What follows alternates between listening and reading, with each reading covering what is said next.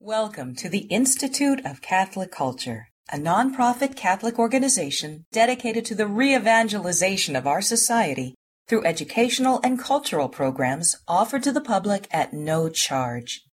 This and other presentations, hundreds of hours of audio, are available for free on our website, www.instituteofcatholicculture.org. There you can listen to or download educational programs related to all aspects of our divine faith, and you can review our schedule of upcoming events. We hope you can join us in person. Our speaker this evening was ordained in 1996 when he finished his Master of Arts degree at the Angelicum in Rome. Father Scalia has served as parochial vicar at several parishes in the Diocese of Arlington and as pastor of St. John the Beloved in McLean. He currently serves as the Episcopal Vicar for Clergy, Director of the Permanent Diaconate Program, and pastor of St. James in Falls Church, Virginia. Author of That Nothing May Be Lost, Reflections on Catholic Doctrine and Devotion, and editor of Sermons in Times of Crisis, 12 Homilies to Stir Your Soul, Father Scalia is a member of the Institute's Board of Advisors and has given numerous extremely popular lectures for us. So we are so pleased to be able to welcome back to the Institute such a wonderful priest and great friend, Father Paul Scalia. Good to be with you. In the name of the Father, and of the Son, and of the Holy Spirit. Amen. Amen. Almighty God and Father, as we hasten to the celebration of your Son's birth, we ask you to purify our hearts and minds, that we may be made ready to receive him, that he might find warmth in our hearts as he comes to us at Christmas. Enlighten our minds this evening, direct our thoughts and words, that our discussion may give you glory and bring to us the truth that saves. We pray this through Christ our Lord. Amen. Our Lady of Guadalupe, pray for us. In the name of the Father, and of the Son, and of the Holy Spirit. Amen. Now this evening, we're going to be talking about a lot of kind of heavy things, vengeance, wrath, destruction. And so I'd like to begin with a little bit of levity. So in the movie Hail Caesar, came out, 5 or 6 years ago, something like that, which it's a send-up of a Hollywood studio in the 1950s. And there's a scene that depicts the argument between a Catholic priest, a rabbi, an Orthodox patriarch, and a Protestant minister. It sounds like a joke, and it is. It's a very funny scene. The religious leaders are brought together by the producer of a film because he wants to discuss with them the depiction of Christ in the upcoming movie. Now, obviously, this is an antiquated notion that Hollywood would be concerned about what religious leaders thought.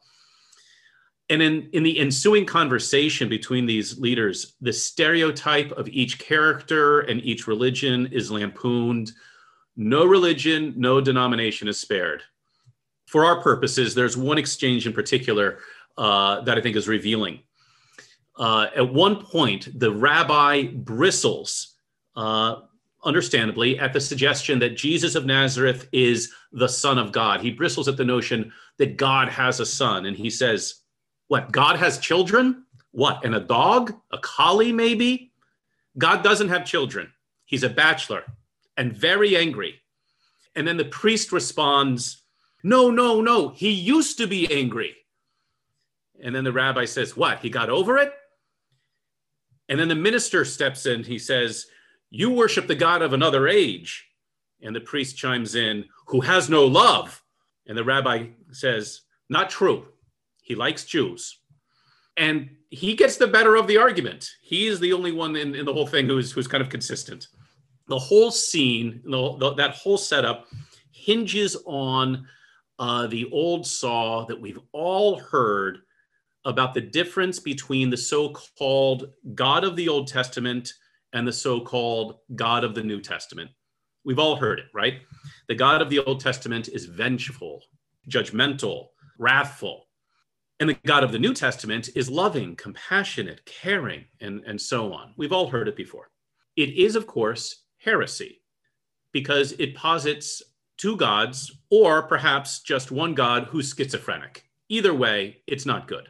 In fact, it's one of the first heresies that the church had to face. It's called Marcionism. Father John Hardon, the great Jesuit teacher, he defines Marcionism as follows.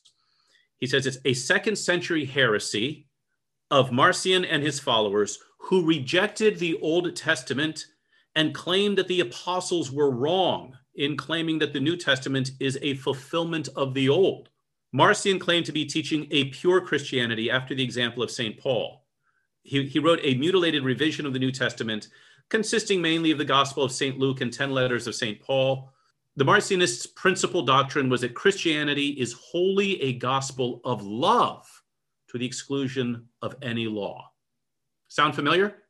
I mean, that's always the point, right? When the Old Testament is sort of depicted in purely negative terms. The point is always that God is just about love and doesn't care about anything else. Now, I don't know that you or I have ever run into anyone who identifies himself as a Marcionist. But practically speaking, there are actually many in the church. Whenever we buy into the stereotype of bad Old Testament God, good New Testament God, then we've fallen into Marcionism. Or more likely, we fall into it in sort of a softer way when we neglect the Old Testament and just focus everything on the New Testament, which, by the way, will just lead to confusion. Now, of course, the opposition of the Old Testament and the New Testament in this way is based on a superficial reading of both, because there are plenty of beautiful, compassionate, and tender verses about God and from God in the Old Testament. Let me read two. Isaiah 49, Zion said, "The Lord has forsaken me, my Lord has forgotten me." And then the Lord responds, "Can a woman forget her sucking child, that she should have no compassion on the son of her womb? Even these may forget, yet I will not forget you. Behold, I have graven you on the palms of my hands." A beautiful, beautiful image. And then from Hosea, which the book of Hosea contains some pretty severe verses, but then it also has this. "How can I give you up, O Ephraim? How can I hand you over, O Israel? How can I make you like Admah? How can I treat you like Zeboim? My heart recoils within me. My compassion grows warm and tender. I will not execute my fierce anger. I will not again destroy Ephraim, for I am God and not man, the Holy One in your midst, and I will not come to destroy." Again, another beautiful line. It's a passage actually that is used in for the Feast of the Sacred Heart, which shows just how the church recognizes in that an expression of God's love. And at the same time, we should be aware that there are many very severe and I think terrifying lines spoken by our Lord in the Gospels. Matthew 18, the Lord summoned him and said, "You wicked servant, I forgave all that debt because you besought me. And should not you have had mercy on your fellow servant as I had mercy on you?" And in anger, his Lord delivered him to the jailers till he should pay all his debt. "So also my heavenly Father will do to every one of you if you do not forgive your brother from your heart." Which raises kind of an interesting point about this whole controversy. People trivialize the severity of forgiveness. They think, oh, the New Testament God is a forgiving God. That is true. But he also demands that we forgive, and he has promised a severe punishment if we do not. What about what our Lord says to the Pharisees? "You serpents, you brood of vipers, how are you to escape being sentenced to hell?" Hell is almost never mentioned in the Old Testament. I can't think of one passage. Hell is the theology of it doesn't develop until much, much later. The one who speaks of hell the most is Jesus Christ. Not even St. Paul, who could be pretty severe at times. Or the passage from Matthew 25, when the king returns in his glory. And what does he say to those who failed to serve him and the poor? Well, it says they will go away into eternal punishment. And then what does our Lord say? And this is, I think, apt for our times. Whoever causes one of these little ones who believe in me to sin, it would be better for him if a great millstone were hung round his neck and he were thrown into the sea. Okay. Well, okay, so our Lord definitely had the capacity to speak severely. And one last one. This is the parable of the three men who are entrusted with talents. It's from Luke's gospel, Luke 19. And of course, it's a telling of what will happen when our Lord comes again. And so the figure who represents our Lord returns and he rewards the first two and he punishes the third. And then the whole parable concludes with, as for these enemies of mine who did not want me to reign over them, bring them here and slay them before me. And then Luke says, after that, he enters Jerusalem after that. It's an extraordinary passage because it's one in which our Lord is describing himself. Now, more importantly, this sort of bifurcated view of the Old and New Testament, it damages a New Testament principle, namely Christ as the fulfillment of Old Testament prophecies and types. Throughout Matthew's gospel, he tells us precisely when our Lord is fulfilling some prophecy.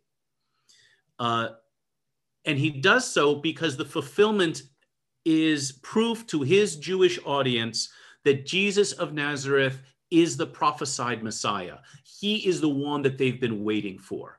And so the fulfillment of all the Old Testament prophecies is necessary for that. This is why on the road to Emmaus, on Easter afternoon and evening, our Lord instructs the disciples, beginning with Moses and all the prophets, he interpreted to them all in all the scriptures, the things concerning himself. And so this sort of division of old and new, it damages the new, because now Christ is not a fulfillment anymore. He's not the one who has been promised. And what that does is it wrenches the New Testament out of its biblical context. And many passages in the New Testament become indecipherable. Just make note of next Sunday's gospel or this Sunday's gospel. When they come to John and they ask him, are you the prophet? Are you Elias? Are you Elijah? Are you the Christ? It's all rooted in Old Testament expectations. But if we don't have that understanding, if we don't have that appreciation of the connection of these two, then it becomes indecipherable. And once that happens, once the New Testament is sort of disconnected, either absolutely or in practice from the Old Testament, then all we're left with is moral exhortations.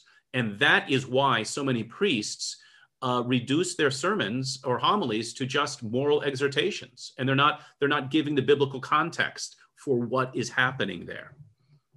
They've bought into a soft version of Marcionism, neglecting the connection between the two testaments. So the differences between the Old and New Testament are exaggerated and overstated.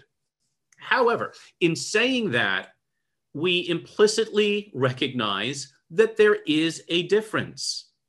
There is some kind of distinction between the old and the new, which is why we call one old and the other new.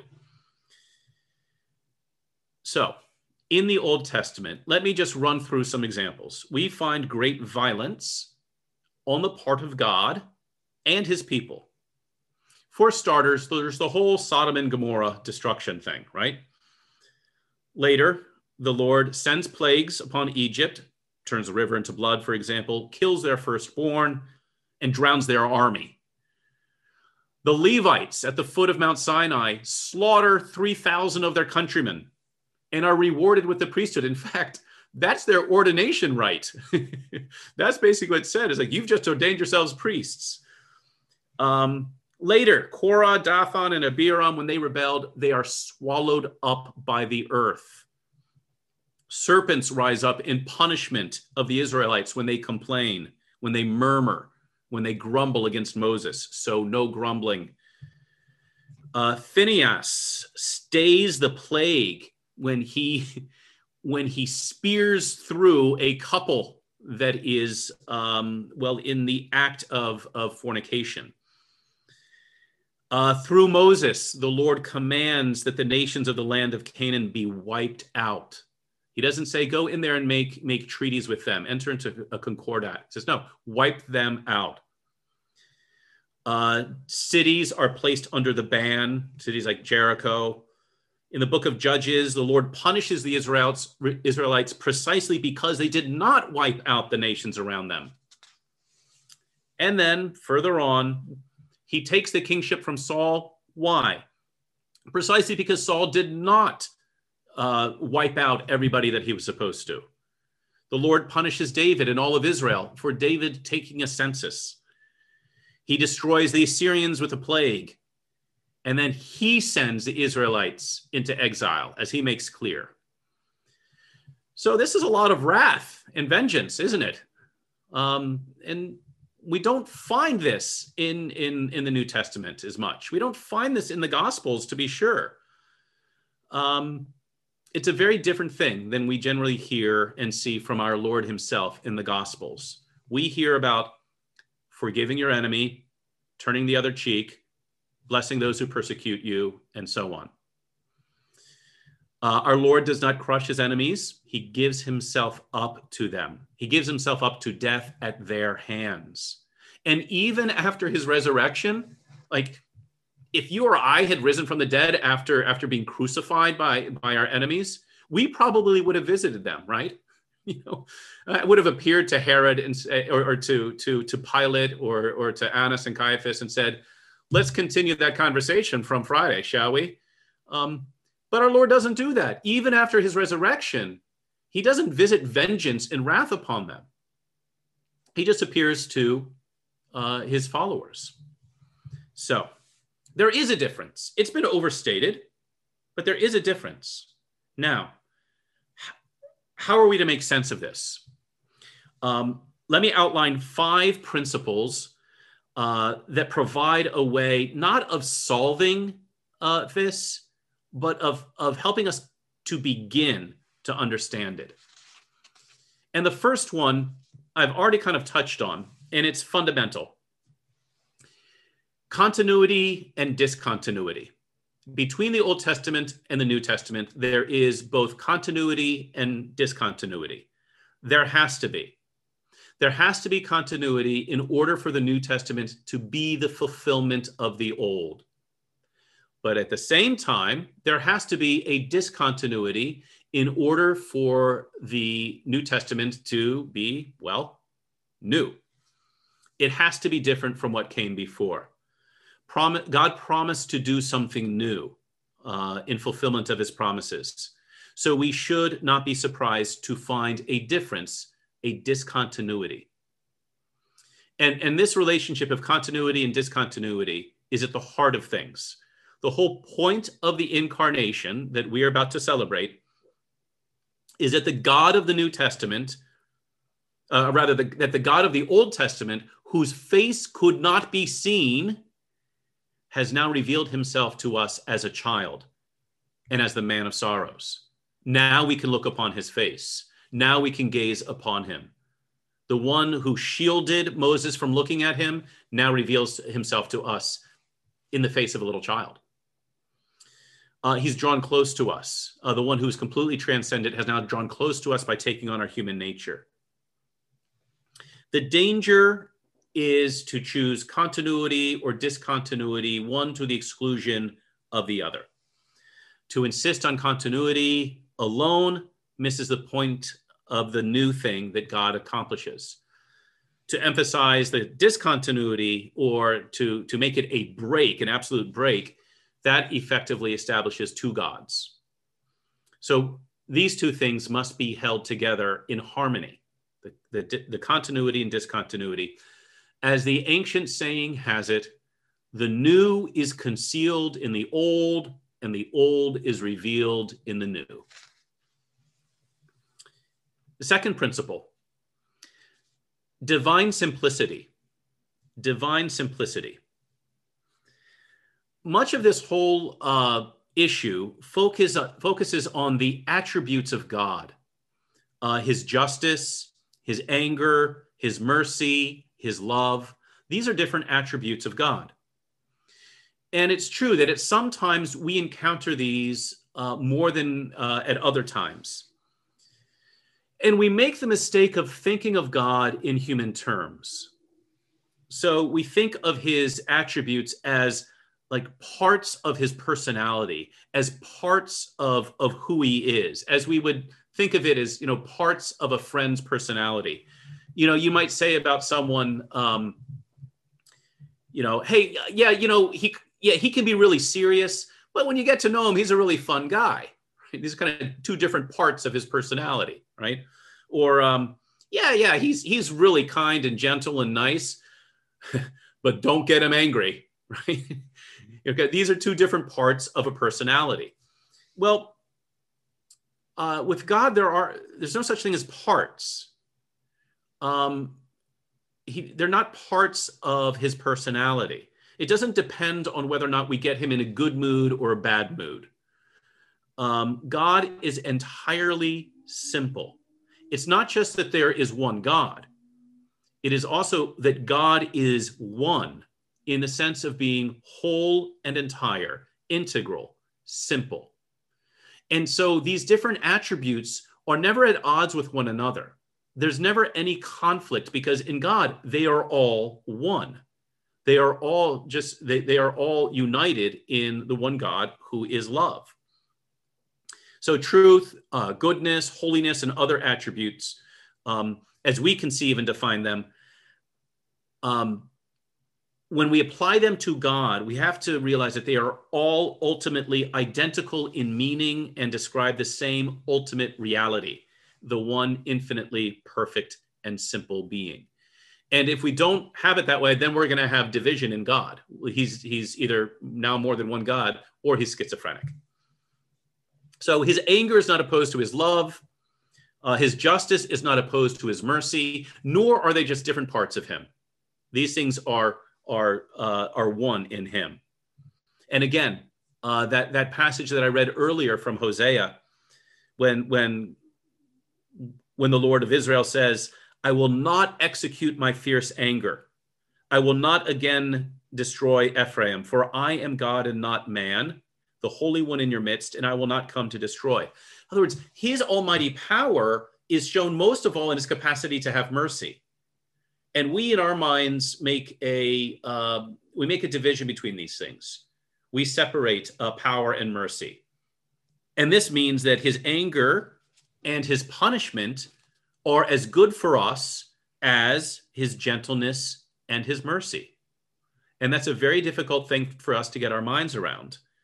What does he say in Deuteronomy? You shall remember all the way in which the Lord your God has led you these 40 years in the wilderness, that he might humble you, testing you to know what was in your heart, whether you would keep his commandments or not. And he humbled you and let you hunger and fed you with manna, which you did not know, nor did your fathers know, that he might make you know that man does not live by bread alone, but that man lives by everything that proceeds out of the mouth of God, out of the mouth of the Lord. Know then in your heart that as a man disciplines his son, the Lord your God disciplines you. In other words, the harsh dealing that we encounter in the Old Testament is at the service of discipline to introduce the Israelites into a more perfect relationship with the Lord so that he can reveal himself to them as Father. And Hebrews 12 gets at this as well. Have you forgotten the exhortation which addresses you as sons? My son, do not regard lightly the discipline of the Lord, nor lose courage when you are punished by him.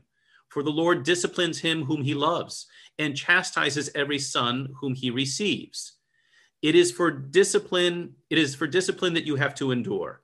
God is treating you as sons. For what son is there whom his father does not discipline? So again, here is that discipline, that punishment, which we in our minds associate with like one kind of personality, but now is revealed in Scripture to be at the service really of our Lord's love. In fact, God's refusal to punish us when he does not punish us, that's worse than his punishment. That should frighten us. St. Paul writes to the Romans, The wrath of God is revealed from heaven against all ungodliness and wickedness of men who by their wickedness suppress the truth. And how is his wrath revealed? God gave them up in the lust of their hearts to impurity, to the dishonoring of their bodies among themselves, because they exchanged the truth about God for a lie and worshiped and served the creature rather than the Creator, who is blessed forever. Amen. For this reason, God gave them up to dishonorable passions.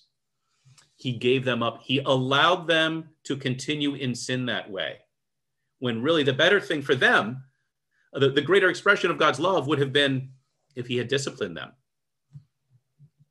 His discipline is for our good. It is to break us from sin, to purify our motives. When God does not punish us, when we're not disciplined, that's when we should worry. So it is not that we catch God in a good mood or a bad mood. It's not that God got over his anger. It is that he is simple, and that the way he disciplines us is at the service of his love and mercy and compassion. And this brings us to the third principle, the divine pedagogy. The Catechism and other church documents use this term, divine pedagogy. Of course, we find it in the Church Fathers, perhaps not exactly that term, but it basically describes the way God teaches us and the way he reveals himself to us. Paragraph 53 of the Catechism: the divine plan of revelation is realized simultaneously by deeds and words, which are intrinsically bound up with each other and shed light on each other. It involves a specific divine pedagogy. God communicates himself to man gradually. He prepares him to welcome by stages the supernatural revelation that is to culminate in the person and mission of the incarnate Word, Jesus Christ. God is a good teacher, right? And you know that you don't teach second graders the same way you teach eighth graders. Why? Because second graders are capable of more than eighth graders. Eighth graders, they're just, they're middle schoolers. The mind has gone bonkers, right? Second graders are still, you can still teach them. The scholastic maxim is this: whatever is received according to the mode of the receiver. So God teaches us according to our capacity to understand. He doesn't just teach us according to his capacity to teach, because we would never get that. This principle, the divine pedagogy, it is really fulfilled at Christmas, isn't it? When God comes to us, he proportions himself to us so that he can reveal his divine truth to us. He doesn't expect us to be able to grasp divine truth. He comes down to our level and teaches without sacrificing any of his truth or dignity. He comes down to our level in order to teach us. And so this is the way of understanding how he acted one way in the Old Testament, but differently in the New Testament. He speaks to a way that we can understand, and there was a different situation in the Old Testament, wasn't there? St. Paul touches on this in Galatians 3, when he discusses the role of the law in the Old Testament as preparing the way for faith. It was provisional for people who were still being prepared for the full revelation. Let me give two examples of this, this divine pedagogy. One is the transition of Israel from what we can call monolatria, which is the worship of only one God, to monotheism, which is the belief in only one God. So Abram just worshiped one God, right? And Isaac and Jacob just worshiped one God. But they weren't yet monotheists, were they? Because there was this gradual understanding and awareness that the one God that they worshiped was the only God. And the Catechism mentions this explicitly, paragraph 212, that there was a gradual realization on the part of the Israelites that it's not just that they were only to worship the Lord of Israel. It was also that the Lord of Israel is the only God. And of course, this is perfected really during the exile, when they're in this completely pagan atmosphere after trying to live the covenant with the God of Israel in this pagan atmosphere, they realize the Lord of Israel is the Lord alone. And now the full import of that meaning from Deuteronomy 6, the full import of that verse is dawning on them. Another example is a monogamous marriage, right? I mean, we find polygamy in the Old Testament. It's worth mentioning, especially if people bring this up to you. It's worth mentioning because they'll say, oh yeah, well, there was polygamy in the Old Testament, It's worth telling people, yes, there was, and it never ended well. It didn't end well for Abraham, for Jacob, and God knows it didn't end well for Solomon, okay, or David, right? So it was never a good thing. But for some reason, it was allowed. And what else? Divorce was allowed. And our Lord he kind of speaks of this, right? When in Matthew 19, when they say, well, why did Moses, command us to write a certificate of divorce? And he says, because your hardness of heart. In other words, you weren't yet ready for the full revelation of the truth. Now, with the arrival of the Messiah, with the giving of grace, now you are ready to receive the fullness of this truth. Okay. So that's kind of the divine pedagogy at work. And so we find God dealing differently with his people in the New Testament than in the Old. They're in a different position than their ancestors were. He dealt with man in Noah's time in one way. He dealt with Abram another way. The Hebrews in Egypt another way, and so on. And it's not because there are 2 or 3 or 4, however many gods, but it's because the same truth is being conveyed in a different situation. And we find this even in, for example, different prophets. Go through the book of Isaiah. There are some beautiful, beautiful prophecies in Isaiah. There are also terrifying prophecies in Isaiah. And Jeremiah is even more pronounced. I mean, Jeremiah, a friend of mine had a notoriously grumpy husband.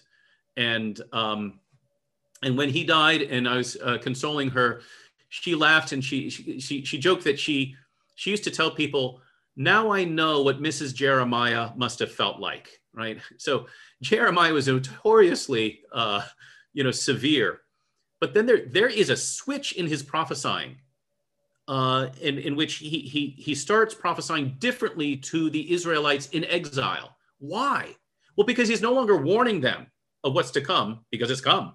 Now he's consoling them and giving them words of hope. Same prophet, right?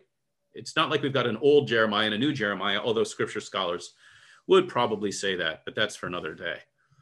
So the severity of God in the Old Testament, it is strong medicine. There's no doubt about it. But it's strong medicine to deliver them from slavery and to deliver them not just from the slavery of the Egyptians, but from the slavery of their own idolatry. And it is to warn them against all of the nations around them, to warn them against that apostasy, to warn them against sacrificing their children. It's strong medicine for that. And by the time our Lord arrives, what do we find? We find that the oneness of God and that monotheism now is entrenched. We find that we find that by the time the bridegroom arrives, that the understanding of marriage is now much healthier than it had been before.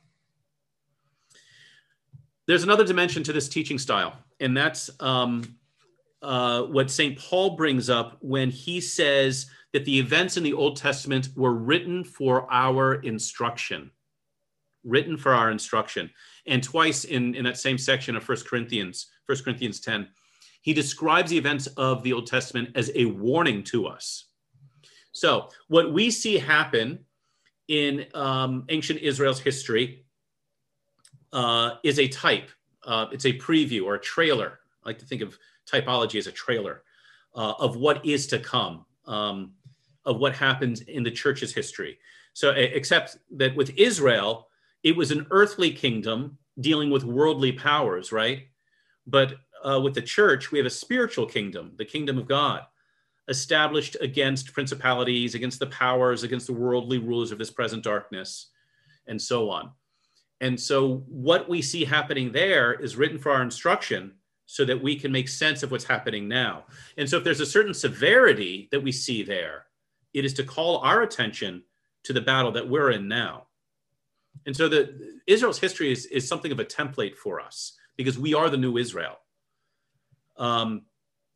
If delivering the Israelites from Egypt required the destruction of the Egyptian army, then what must be required for us, right? The new Israel. Fourth principle, mystery.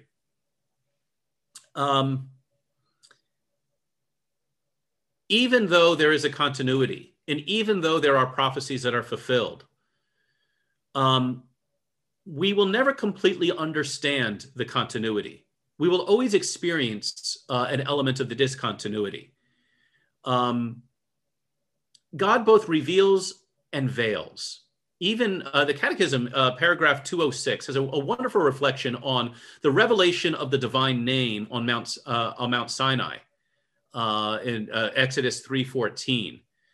God said to Moses, "I am who am," and he said, "Say this to the people of Israel, I am has sent me to you." And the Catechism discusses how this is the revelation of a name, but at the same time, the name is kind of a mystery. It's kind of a weird name, right? What does it mean? And so we should never expect things to be completely revealed to us. And so with the continuity will always be the discontinuity. There will always be an element of mystery. And this, of course, is what happens in the New Testament. This is why when the wise men arrive in Jerusalem and they say, "Where is he who has been born King of the Jews?" Matthew says, "Herod the king was troubled," imagine he was, "and all Jerusalem with him," because they realized they had failed to interpret the prophecies properly. They'd missed the coming of the Messiah. Now, Herod was bothered for a different reason. But, all Jerusalem with him, they'd missed it. Now, why does our Lord do this? Why can't he make it really clear? This is one of the criticisms, by the way, of C.S. Lewis, that sometimes his allusions are just way too transparent, right? Like the Christ character in the science fiction trilogy, his name is Ransom. Okay, that's not that mysterious, right? Okay, he's a Christ figure, Ransom. Okay, we get it. Why isn't God more like C.S. Lewis? Why can't he make it more transparent so that we get it? Well, it's the same principle behind the parables, right? Why does our Lord speak in parables? "This is why I speak to them in parables," he says, "because seeing they do not see, and hearing they do not hear, nor do they understand. With them indeed is fulfilled the prophecy of Isaiah, which says, 'You shall indeed hear but never understand, and you shall indeed see but never perceive. For this people's heart has grown dull, and their ears are heavy of hearing, and their eyes they have closed, lest they should perceive with their eyes, and hear with their ears, and understand with their heart, and turn from me to heal them.'" In other words, the parables are designed to confound the proud. Those who want it on their own terms, who want to have it all figured out, they will never perceive it. That's why our Lord speaks to parables. The parables are intended for those who are willing to be taught and are willing to allow the mystery of God to remain. Those who want to break the mystery to solve everything, they'll never get it. And so only if we have a sense of mystery, only if we are those who value trusting God more than solving God, only we will be able to receive his word if we have that attitude. And finally, a fifth principle, the punishment that awaits. Although the Old Testament does seem, I think it's legitimate to say it's got more accounts of vengeance and punishment than the New, there is still plenty of it in the New. It just hasn't happened yet. It hasn't come to fruition yet. It hasn't been unveiled. We find it in the book of Revelation, the Apocalypse, the unveiling, the book of unveiling. That book is unveiling not so much what will happen in the future, but what is already happening, really, because we are in the end times. And so what do we hear in the book of Revelation? Early on in the messages to the churches, we hear severe punishment. To the church in Pergamum, he says, "You also have some who hold the teaching of the Nicolaitans. Repent then, if not, I will come to you soon and war against them with the sword of my mouth. To the church of Thyatira, he says, I have this against you, that you tolerate the woman Jezebel, who calls herself a prophetess and is teaching and beguiling my servants to practice immorality and to eat food sacrificed to idols. I gave her time to repent, but she refuses to repent of her immorality. Behold, I will throw her on a sickbed, and those who commit adultery with her I will throw into great tribulation, unless they repent of her doings. And I will strike her children dead. And most famously to the church in Laodicea, he says, I know your works. You are neither cold nor hot. Would that you were cold or hot. So because you are lukewarm and neither cold nor hot, I will spew you out of my mouth. Okay, so the New Testament certainly has such accounts. And in the 6th chapter of Revelation, what do we hear? We hear about the souls of those who had been slain for the word of God and for the witness they had borne. They are under the altar in heaven, and they cry out with a loud voice, O sovereign Lord, holy and true, how long before thou wilt judge and avenge our blood on those who dwell upon the earth? And so here are the souls of the just crying out for vengeance. Much of Revelation tells of the definitive coming of the kingdom and the accompanying punishment, vengeance, and wrath that will be unleashed when God's kingdom is definitively revealed and established. Chapter 14 on basically is touching on all of that. And what we saw in miniature, if you will, regarding the ancient nations opposing Israel, so we will see in the fullness regarding all nations opposing the new Israel, Christ's church, the kingdom of God. So what we saw back then in the Old Testament is a type, it is a preview of that final battle that will come before the Lord and his enemies. So Advent is the perfect time to discuss this relationship between the Old Testament and the New, because Advent, of course, focuses on our Lord's coming, and his coming precisely as the fulfillment of Old Testament prophecies. But notice that there's a sort of a disjunction, a discontinuity between many of the readings and then what ultimately happens. So, for example, the first reading of Advent, for the first Sunday of Advent this year, oh, that you would rend the heavens and come down with the mountains quaking before you, while you wrought awesome deeds we could not hope for, such as they had not heard of from of old. Behold, you are angry, and we are sinful. And then later on, of course, last week, I think, we heard about majestic, dramatic actions, highways being constructed in wastelands, valleys being filled, hills made low, the rugged land a plain, the rough country a broad valley, and so on. All of these huge things happening. But then when our Lord comes, what happens? Well, it happens in darkness and in silence. Well, when half spent was the night. His power is revealed in his capacity to show mercy, his capacity to be meek and to be humble of heart. It doesn't mean that this is not a powerful coming. It is the revelation of his power, but in a way that we did not anticipate. It is something that is more dramatic than rending the heavens, more dramatic than a highway through the desert. John the Baptist is, of course, a prominent figure in Advent. We heard about him last week and this week. And of course, he has a severe and sobering message of repentance. And the people see him as a fulfillment. Today they think that he's a fulfillment of the prophecy of the prophet to succeed Moses, or he's Elijah come again, or he's the Christ himself. He's none of those things, of course.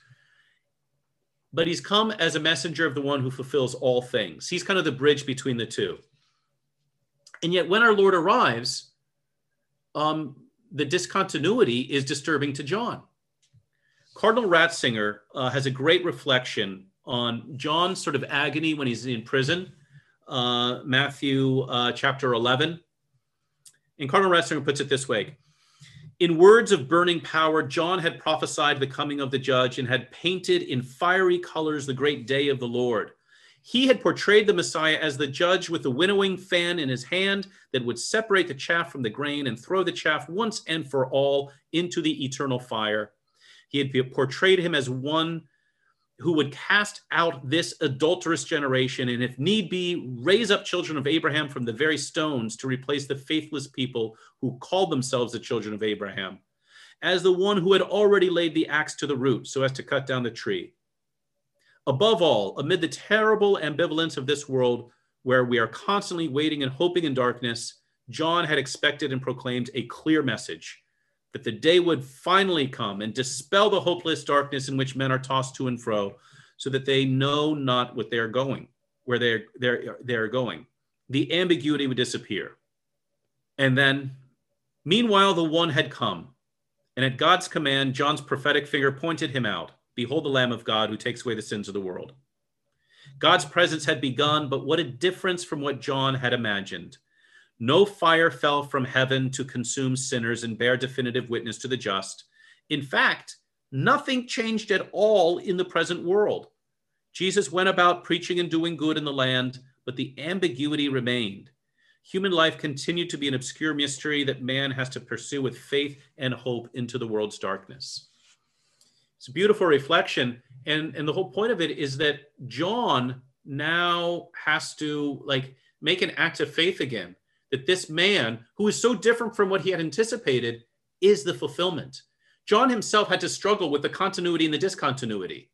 And of course, he is the one we are to imitate. And going through that process of struggling with that and trusting that there is continuity, even when we're disturbed by the discontinuity, trusting that this is all woven into God's plan, trusting as John did. Finally, there is one person for whom the differences between the Old and the New Testaments poses no problem whatsoever: the Blessed Virgin Mary. Which doesn't mean that she didn't see the differences, only that with her pure heart, in perfect accord with God's mind and will, she saw things most clearly. And more importantly, in perfect obedience, she allowed God to reveal his plan. She didn't impose her own interpretation on his prophecies, and she didn't demand that the fulfillment be on her terms. She wondered at, but also trusted that the God of Israel, the same God who sent plagues upon Egypt, who split the Red Sea in two, who uprooted nations, who sent Israel into exile and brought her back again, that God of Israel would show his greatest power and might by taking flesh in her womb and giving that flesh on the cross for our salvation. Edward Lean, great spiritual writer, in describing the presentation of the Christ child in the temple, he puts it this way: while Mary was contemplating the wondrous vision that was opened up to her mental gaze by this glorious prophecy, the eyes of Simeon were turned from the face of the child and fell on the mother. It is hard for us to know how far Mary's vision had, up to this moment, pierced the veil of futurity and seen what lay before her divine Son. She had read and pondered on the oracles of the prophets relating to the Messiah. Many of them spoke of glory, but several also set forth details of suffering and ignominy. God did not reveal all to her from the beginning. She dimly surmised what was to be. She had too much spiritual understanding to be carried away, as her countrymen were, by the predictions concerning the Messiah, which seemed to promise a career of earthly triumph and glory. The visions of the prophets that unfolded scenes of bitter suffering and final rejection were, for her, the ones that more literally than the others set forth the earthly destiny of her child. May Our Lady, who understands this perfectly, may she intercede for us with the God of Israel, the creator of heaven and earth, the Lord of hosts, whom she bore in her womb and placed in the manger in Bethlehem. God bless. Thank you.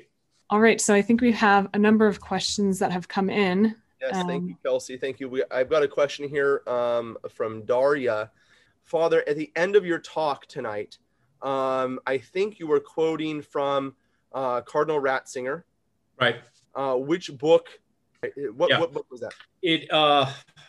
The book is Dogma and Preaching, and at the end of the book is, I guess it's the second half of the book is meditations and sermons that he gave, and it's a sermon that he gave on for Advent, and especially on that kind of that what some people call the St. John the Baptist's vocation crisis when he's in prison. He's like, are you the one who is to come, or do we look for someone else? So Dogma and Preaching is the name of the book. Wonderful. Most of it is very, like the first half of it is very dense. And then when you get to, it's theological. But then when you get to his sermons, there's a great example of whatever is received according to the mood of the receiver. There's a great example of good pedagogy. His theological stuff, when he's speaking to theologians, is very dense, but when he's just giving sermons, it's really accessible. Thank you. Nice. Father Scalia, we have a question coming in from Maria, and she asked this. She admits perhaps this is a gross generalization, but it seems to her that is it more of the more popular Protestant churches that kind of focus on the New Testament niceness of Jesus, or do you find this to be a problem in many Catholic spheres as well? I think probably that might be true for mainline Protestants. I don't think it's true for fundamentalists. I think actually a lot of the big mega churches I think that they're pretty in tune with the Old Testament, but I think with the mainline churches, I think you have a lot of that going on. And listen, this has been a real problem in Catholic preaching for a while. Just staying away from anything harsh or difficult, and making everything happy clappy. So it's by no means being Catholic is not a firewall. It's that mistake. Father, can you speak on our current situation today as far as you're talking about the divine pedagogy? Well, the Old Testament, the people of the Old Testament kind of struggled without all of the grace given by the incarnation and the resurrection. Nevertheless, today, so many are living almost in a worse situation than the people of the Old Testament, having received the grace and either denied it or neglected it. It's one of the most horrifying lines in the New Testament when St. Paul says, do not receive the grace of God in vain. Just the whole concept that God can give you his grace, and it sort of, in effect, bounces off of you. I think there's decline in baptisms, and so there's a decline of grace in the world. I just did a baptism today. It was in Spanish, and so you get used to one translation. When I was reading in Spanish, it kind of struck me that at one point it says the church rejoices in adding to its members, right?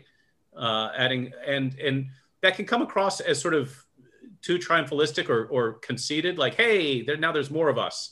But what it really means is, no, now there is actually somebody who's been graced, another person who's been touched by God's grace in the world, and that's good for the world. And I think this also explains the decline in marriage, right?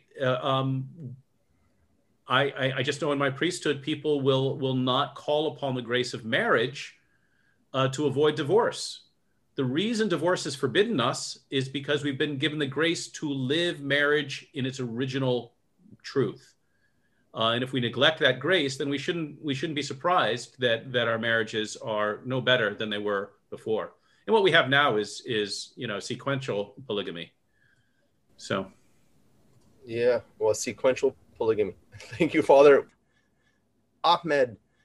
In Exodus chapter 24, whenever they go on the mountain, and then it says that in verse 9, it says that Moses then went up with Aaron and the other guys, and they beheld God of Israel under his feet, and yet he did not lay a hand on these chosen children. They saw God and they ate and drank.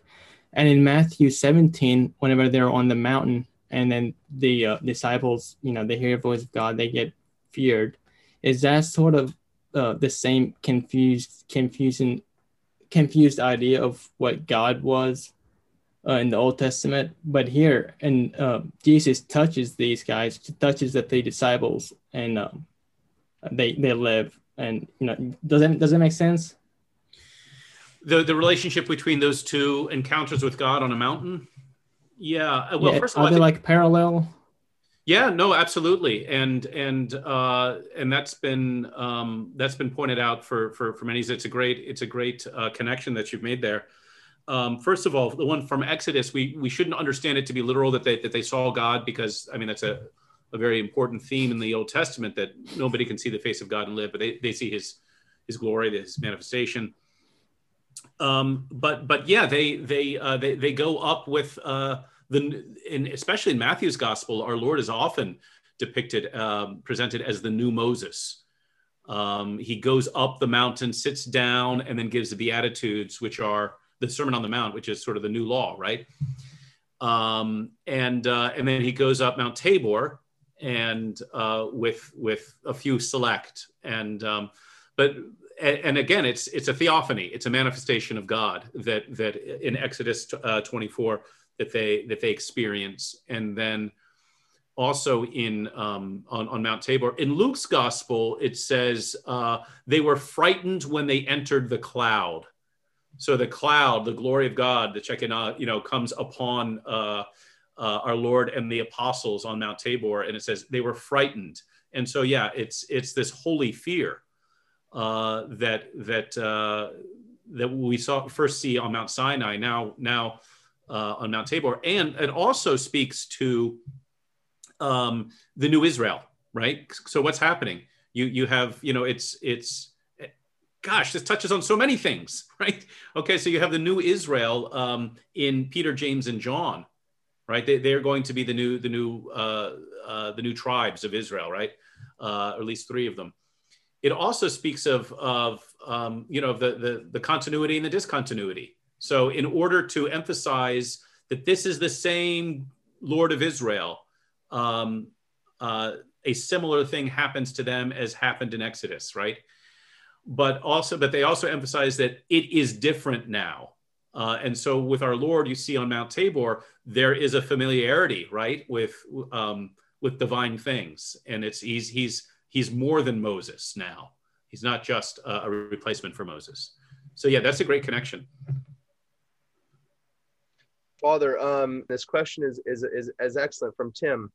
He said, I noticed that the servant who owed a smaller amount acknowledges that he owes a debt in regards to the parable of the ungrateful servant.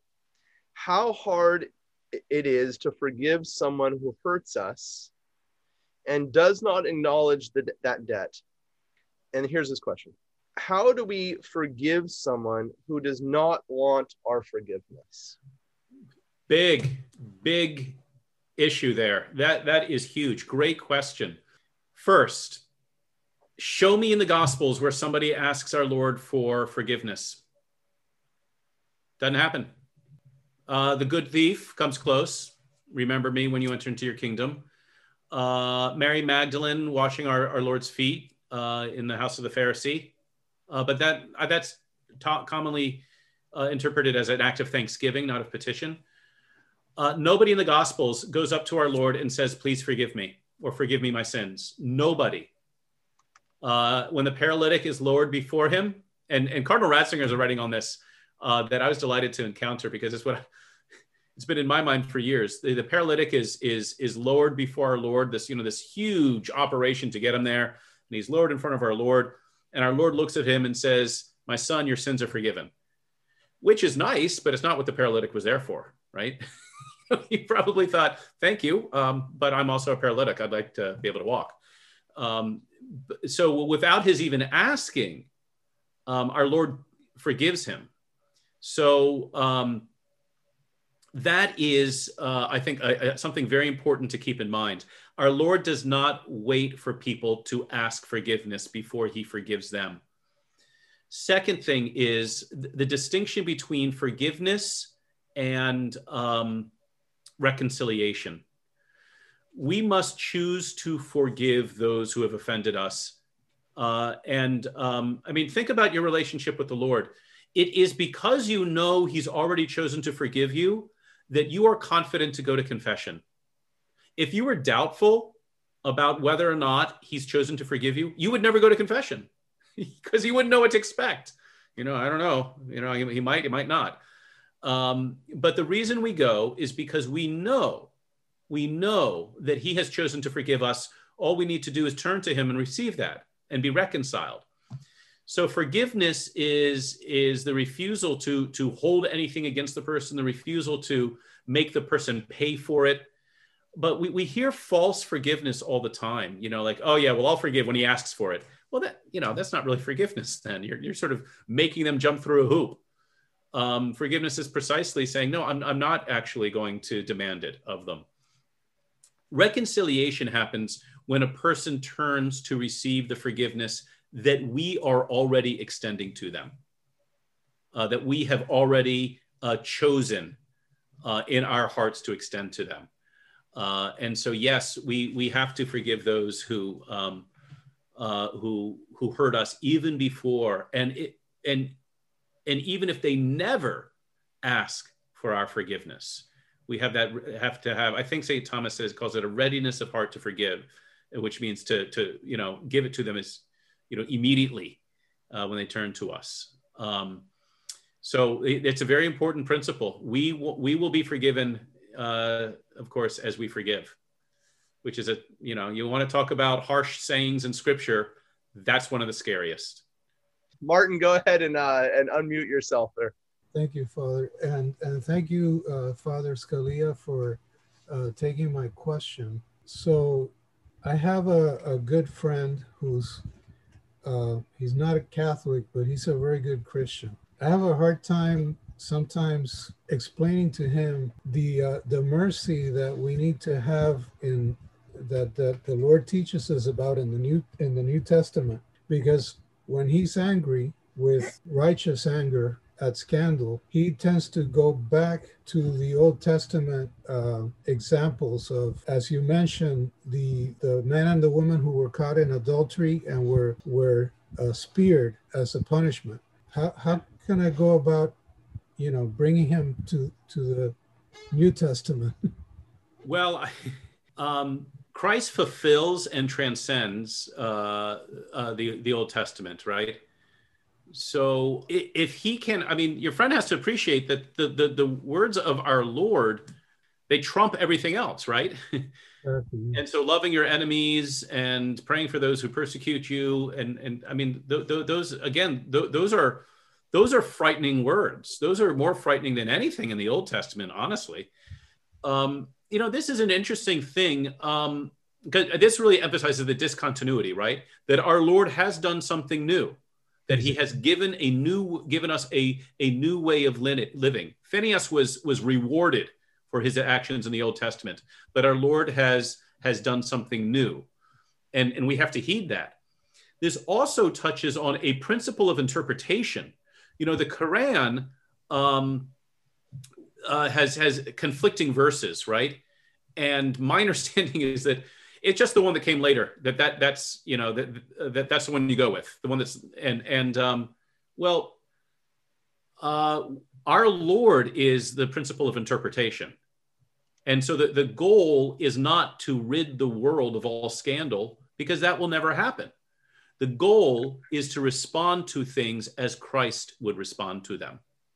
Okay, and which makes me, you said it was righteous anger. Keep in mind, St. Thomas says that anger is the passion that most quickly departs from reason. Okay, probably because it's the passion that's most necessary, because it's ordered towards self-preservation. But it means that it's very, very hard to keep anger on the leash.